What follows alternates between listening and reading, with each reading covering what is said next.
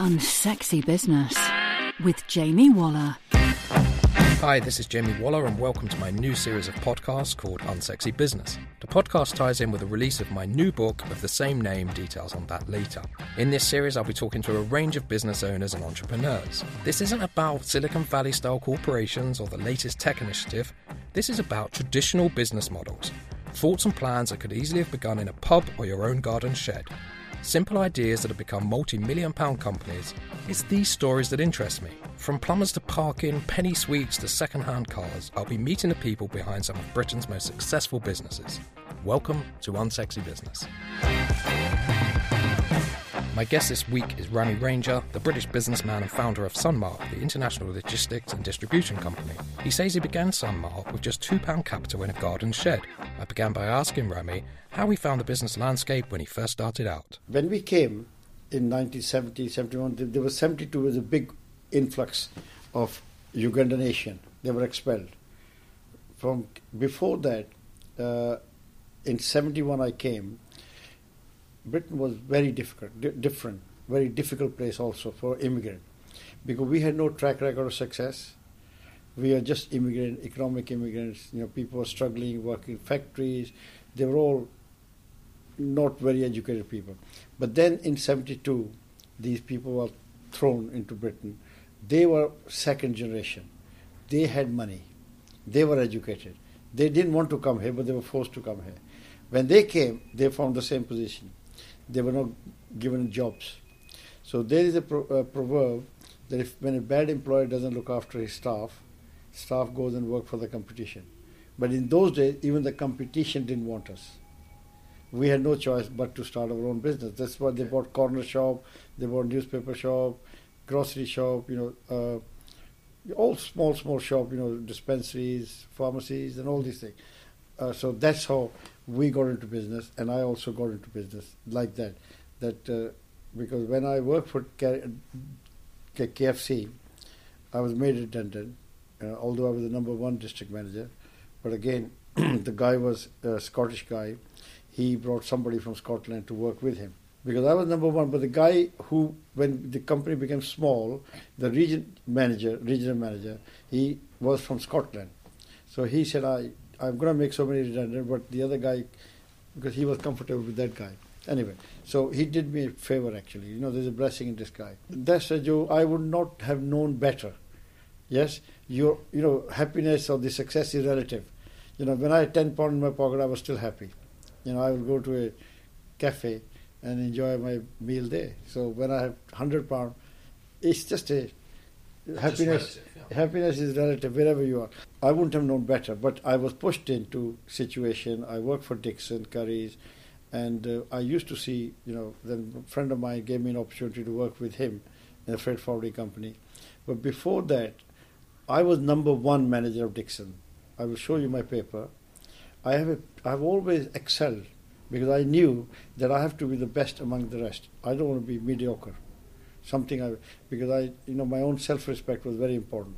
That people shouldn't insult me or think I'm stupid or whatever. So I used to double my turnover from the previous year. But they knew, my regional manager knew, that this guy is good. He will never let us down. So he will always pinch my staff. Whenever there was a trouble, they will take my staff. And I was very disappointed that I came with a plan that I'm going to do the window today, and I'm going to do this, and suddenly I'm just serving customer. I don't have any time to do things which I wanted to do to improve. So I went back to him. All he said to me, do you know whose sign is outside? I said, Dixon. He said, then you will do what Dixon tell you to do. And I was really crying when I left. And I was disillusioned already that here they don't value me. I was number one.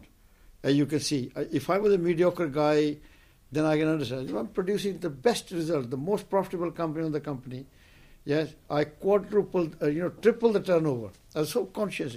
That really, I said, I'm going to prove myself. Okay, good, no problem. I started with freight forwarding company with a guy, and then I started my own, and I realized that I have to give more than just moving cargo. So I will take very good care of them, make sure they're all nicely packed. Their packs, their boxes are secure, put some sellotape. If they got a suitcase, I will wrap them in shrink wrap. Something extra.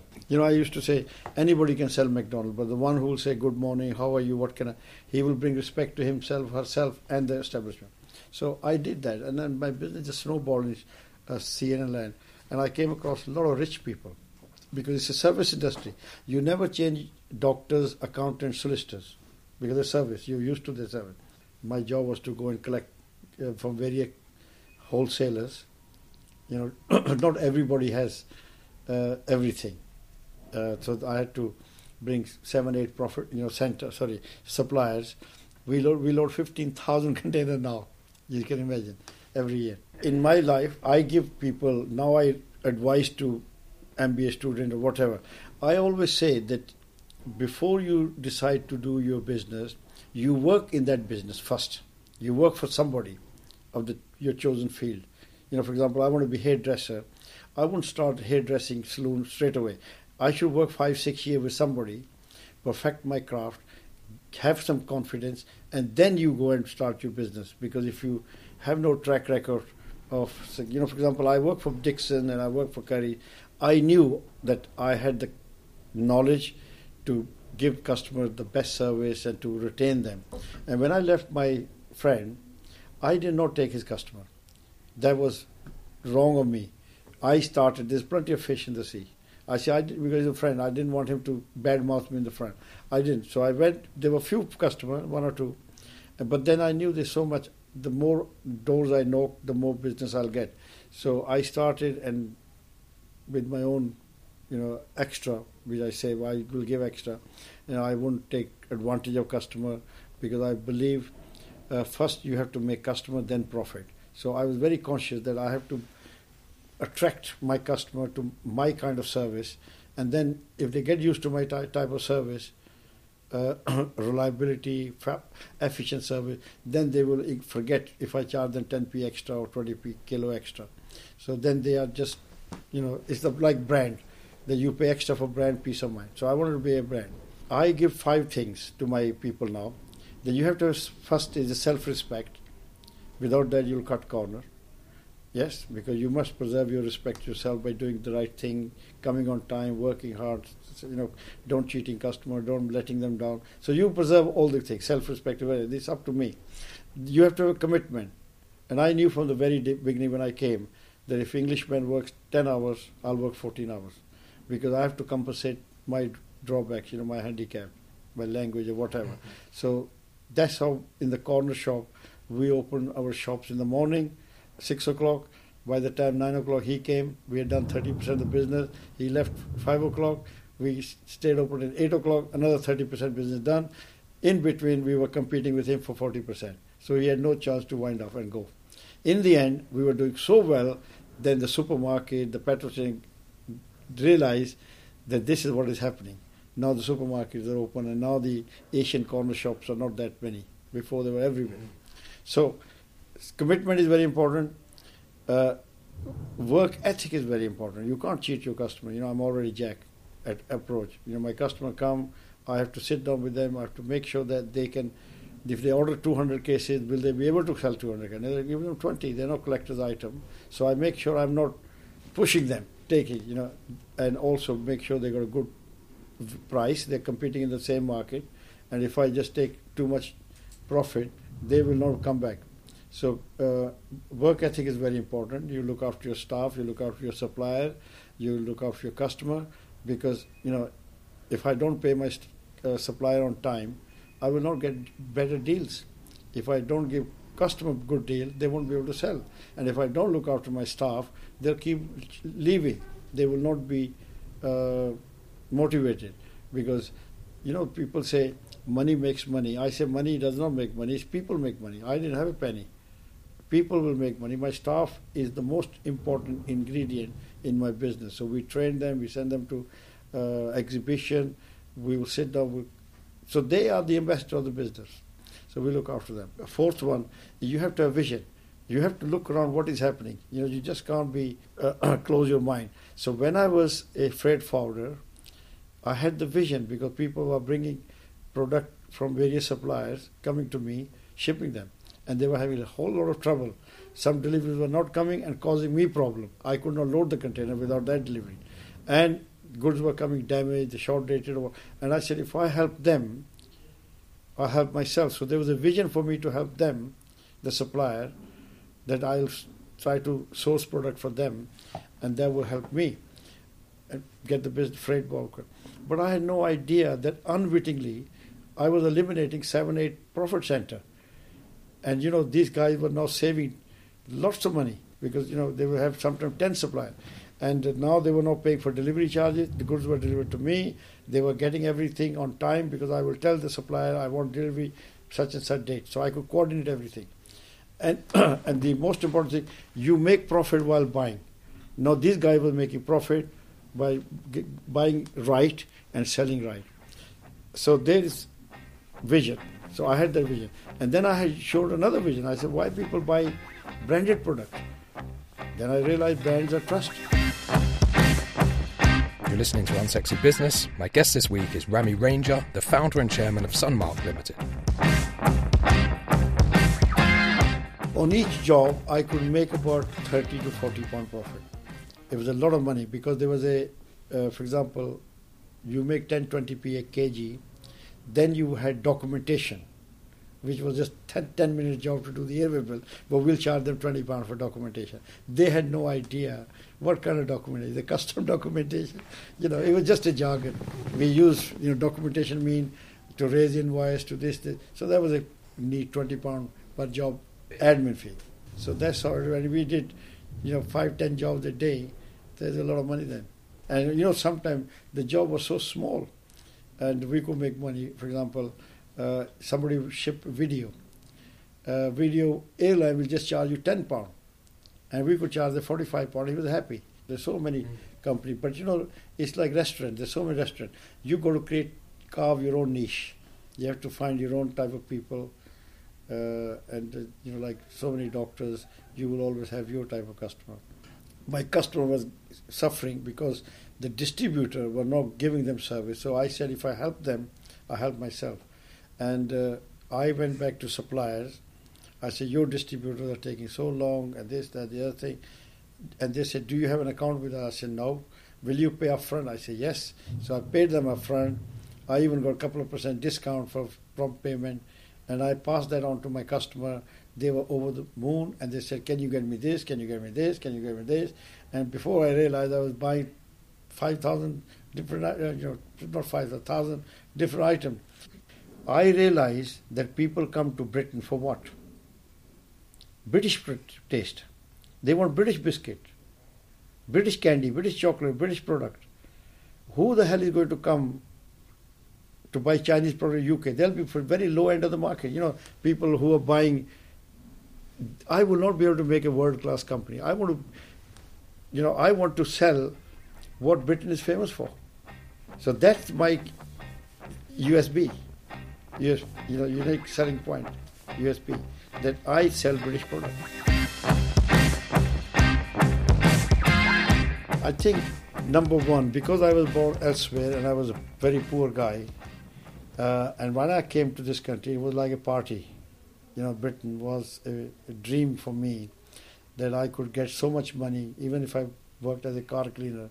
The money I was getting as a car cleaner was a great deal more than I would have got as an officer in a thing. So I knew that there's an opportunity here.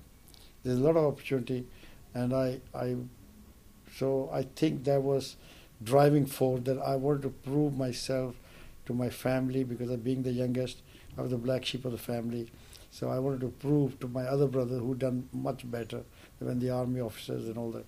So it would not have that fire in my belly if I was born in a rich family. If you want to grow your business, you can't be looking locally. You have to look globally. So I knew right from the very beginning, and because of my business is as such that I didn't want to sell British product to Britain.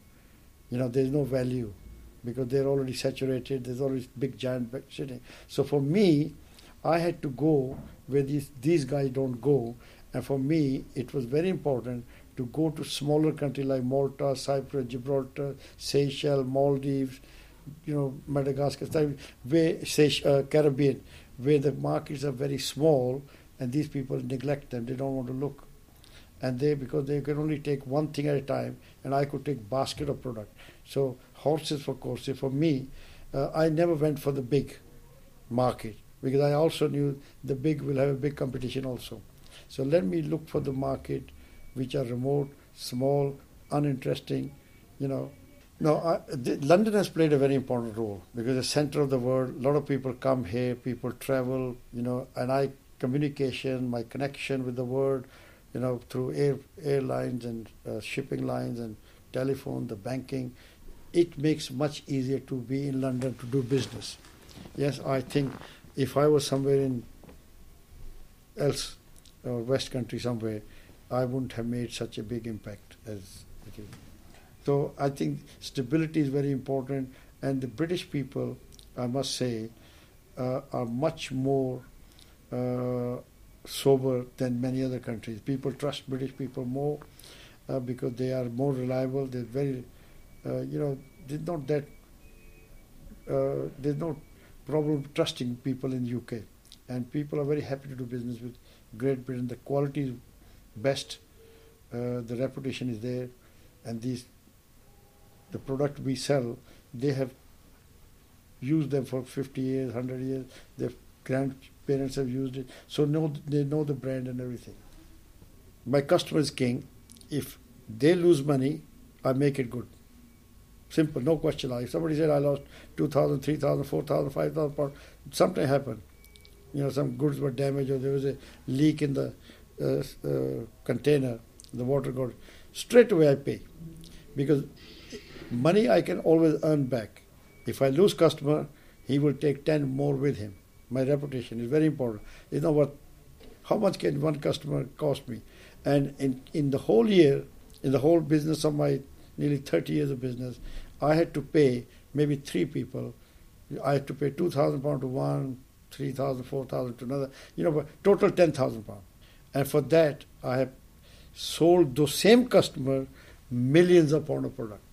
They have never left me, and they have actually given me 20 times more the profit which I gave them back. So you have to have a long-term view of a business. You're not short-term.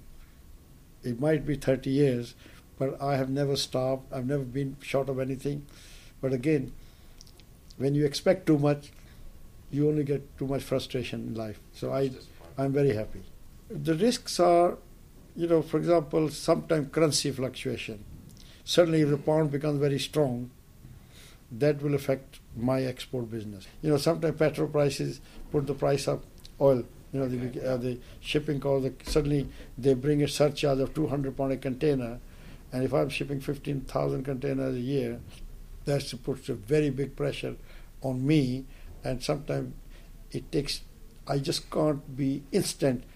I cannot instantly pass the increase to my customer because I will upset them.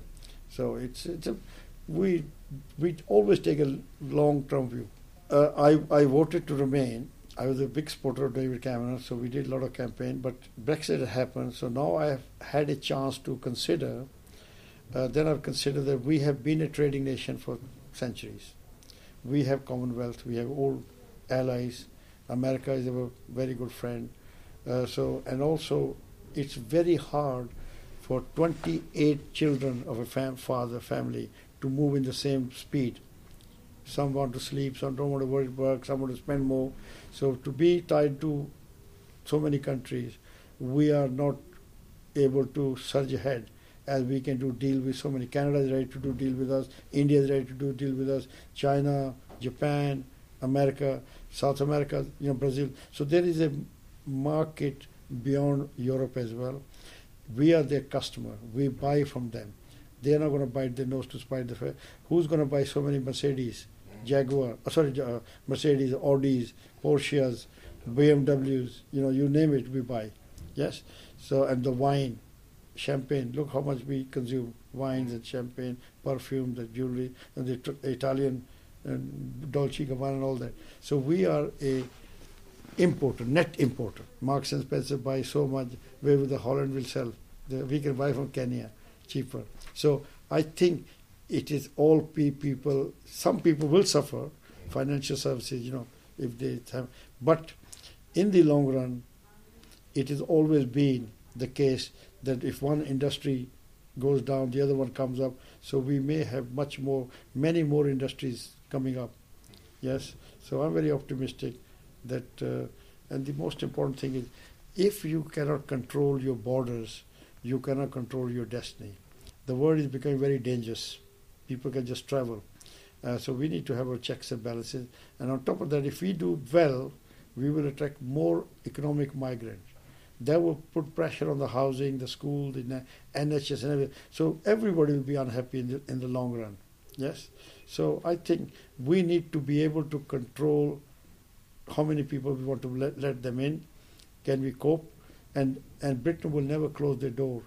It's been made with immigrants. People have come from... So we can always bring people in. So I'm quite optimistic. This country is not Belgium. This country is Great Britain. Yes, we have connection long before. And we've only been in EU for 40 years. We've survived before, we'll survive after. And in 40 years, I think they're past the sell-by date with the thing they're doing, bailing out economy, Portugal, Spain, Greece, Ireland. So I think we'll manage our own thing, we'll be all right. And they will do business with us. No problem at all. Because we are number 5 economy. Nobody can buy what we can buy from them. Don't forget, there are 11 business leaders in this series, all with different stories about how they took a very simple idea and transformed it into a multi-million-pound success. Sometimes traditional thinking really does pay. All of the interviews featured in Unsexy Business are also featured in my new book of the same name. There you can read the more in-depth stories behind these entrepreneurs and their impressive journeys to success. There's also 1 or 2 anecdotes that we couldn't possibly put into the podcast, along with hundreds of tips on how you can start and build a successful business too. If you get over to Amazon, you can buy a hard copy or digital version of Unsexy Business now. It is also for sale in most major bookshops, including Waterstones and WH Smith. And remember, if you enjoyed this podcast, then please subscribe on your podcast app. This means that you'll get each new episode automatically. Do join me next time, and until then, goodbye.